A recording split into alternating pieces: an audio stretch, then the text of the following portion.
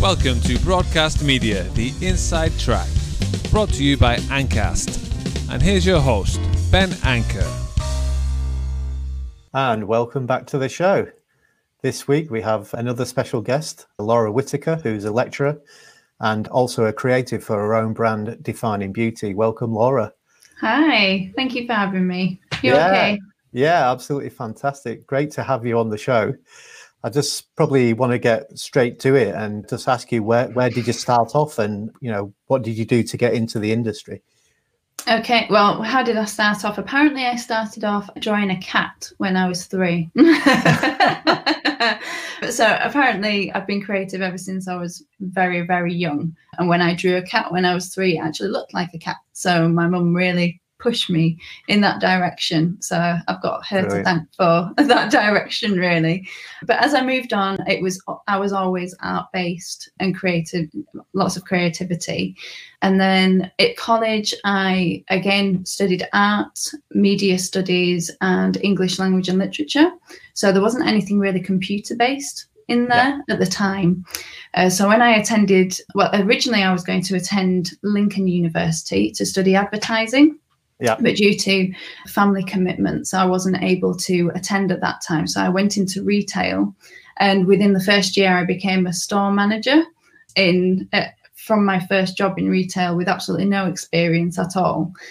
And it was very stressful, and I honestly hated it.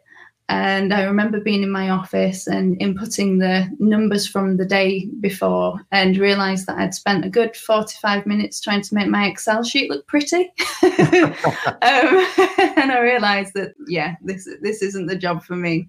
So I did my best over the next couple of years to then decide what degree I would like to do.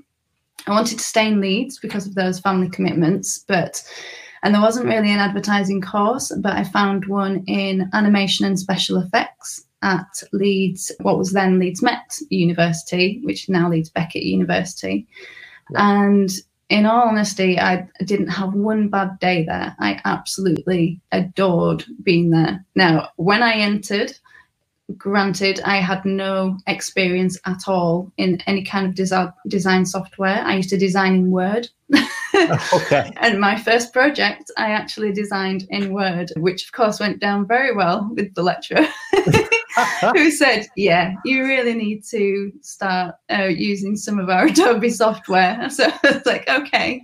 My first experience of Photoshop, I cried, in honesty. I just thought, I can't do it. This is too difficult. But pushed on and pushed on and pushed on, and you get up that really steep learning curve at the beginning. And then as soon as I reached a bit of a level, I loved it ever since that area. Now, my course at the time, animation and special effects, was very varied. So it covered all of the different modules, covered things like digital illustration, then moved on to motion graphics, 3D, video, post-production, compositing and special effects. So very, very wide, and 3D modeling and all sorts of different software. And the students at the time, I remember, were not quite keen on that aspect. They felt that they were going to leave as a jack of all trades and master of none, which was understandable at the time. But for me, as someone who was entering into an industry where I had no knowledge as to what I could do, it opened up all sorts of possibilities for me. And that knowledge of all of these different things have led me to my career now, where I can do and use all of these different skills and aspects out in my daily work, whether it be my work with a company called Dynamic, which is my full-time job, or as a freelancer, or coming back and lecturing, which I can help in all of these different areas. And understanding and appreciating all of these different areas really helps in the production workflow anyway, if you're working with other people. So when I got to my third and final year, we had a showcase, and I was lucky enough to get approached by a few different companies and asked to attend some interviews.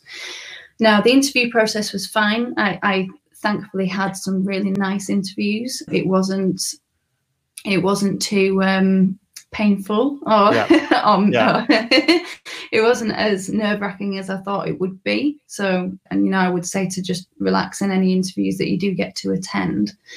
And thankfully I got offered positions from all of these different companies, and they were all different sizes. So there were small, medium and large sizes of company, and they seemed for me to offer, so the smaller companies seemed to offer a job which had more variety, where I'd be using all these different skills.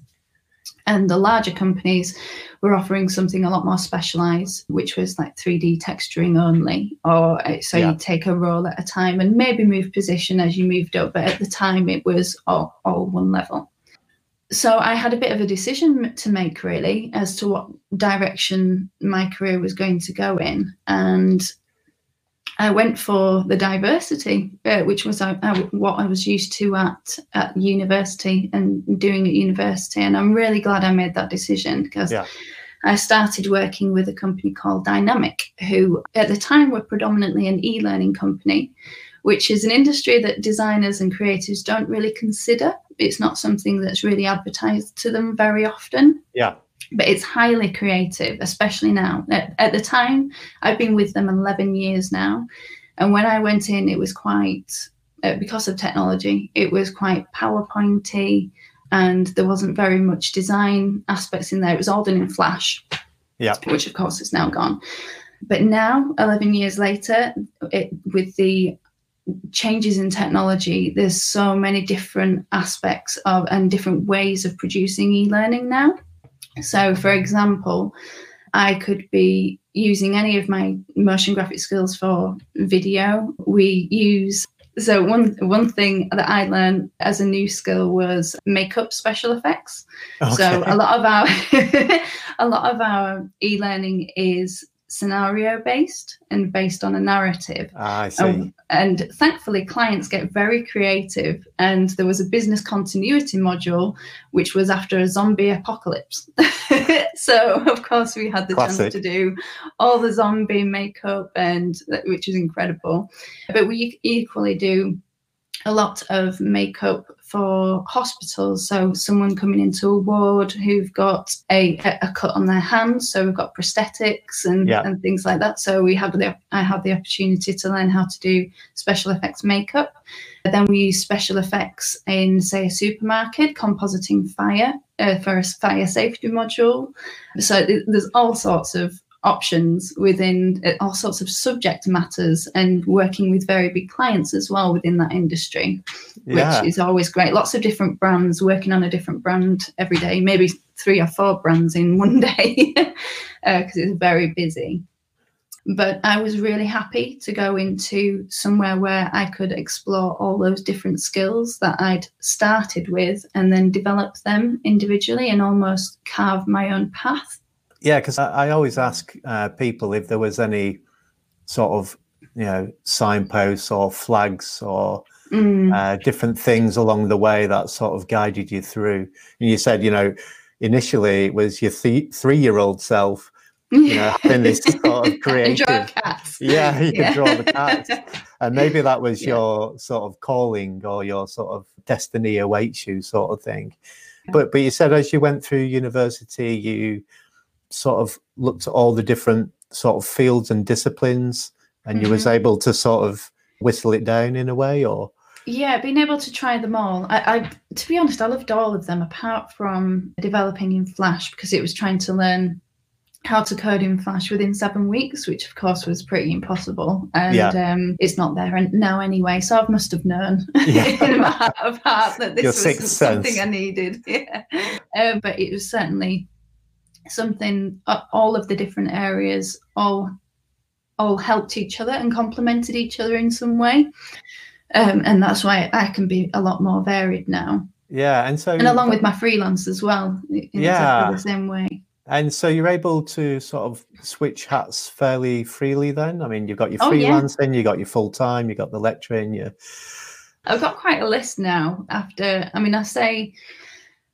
I started with a lot of photography and freelancing right from the beginning of uni. Yeah. And I actually got a job with the university in the first summer after my first year, doing a virtual tour of the university in 3D. And I didn't really know 3ds Max very well. So I learned out of pure fear of not being able to do it. And I stayed Nothing like a deadline. Yeah, I work better under pressure, I must admit. But I remember sitting there thinking, oh, I'm never going to be able to do this. But you push yourself, and you need that. You need something to be able to push yourself to learn, because the hill is quite steep at the beginning. Yeah. And if you don't have that push behind you, you stop yourself. You have to have that love of learning. Yeah, and I guess just as you was leaving the academic world then, and it's a brave new world for anyone, but was there anything like luck or connections or just perseverance or bravery that you had in those initial few months where you was looking around searching for your ideal role? What sort of things was going on at that time? I had a lot of guidance from my university lecturers for a start. They gave me so much advice and guidance, and even when I went back lecturing later, they were also my guidance then as well. How I direct and perform in front of these students, and how I deal with difficult students and great students, and they've been my guidance all the way through. And even now, I still turn to them now and again, and say, "What do you think about this?" And and went to all of them with asking for advice about which role that I should take. And so I think they were a massive part of it, and because I got to know them very well, I kind of wanted to make them proud as well. So that was a very good reason for me to do well in my own course, because I knew the expectations they had of me were very high. So my expectations of myself was then high. And I'm just thinking, moving between those academic and the industry, sort of two different worlds, what was the transition like coming back, doing the lecturing? So like flipping it around. Did you want to bring all that passion from the industry to what you was teaching? Exactly. Yeah. Well, I was still working at the time, so I was lecturing part-time, 1 day a week, and fitting in a full day, and then for the rest of the 4 days was fitting in full-time hours within 4 days. Thankfully, Dynamic was really good to me in that sense, that they allowed me to go and explore. They say not many companies would allow you to do something like that. And, that's great. They offered me that flexibility because they knew that I was dedicated to them and I wanted to have a long career with them. But they gave me the opportunities to go and experience these different things. And it was going to help me in my presentation in tenders. And I learned a lot from doing all of the lectures. When you try and when you try and itemize what you know, you realize that you actually know quite a lot. And trying to teach someone else that in a short period of time and trying to make it really succinct was quite tricky. And thankfully, I had done a lot of training in Dynamic. I was the only designer there when we started. So there was no one for me to really learn from. I had to find my own teachers, whether that be online or going back to my lecturers again, or finding courses online for me to use. And so being the only designer, when we started to build our design team, we used a lot of graduates, and they would come in and they'd teach me about the new software that they'd learned and the new techniques. I teach them about how we work, and it kind of worked really well for us to build this new design team, which is now a good 10, 11 strong. Yeah, and just I guess the clue's in the name, that the Dynamic. For a lot of people, it's one of the most sort of exhilarating times, really, and yet you can sort of make it as you will, and you probably don't realize it until many years later that was a real sort of dynamic time of your life where you can shape things essentially. Yeah, well, one of the reasons that I wanted to work for Dynamic was because going into a bigger company, I think if I would have had more guts, I probably would have done that. Dynamic probably felt like the safer option in a way, but in a sense, I wanted somewhere where I felt that I could make a change and I could really contribute. And I really feel like I've done that at Dynamic, within that amount of time, they then don't just produce e-learning anymore. They're now a multimedia service. Yeah.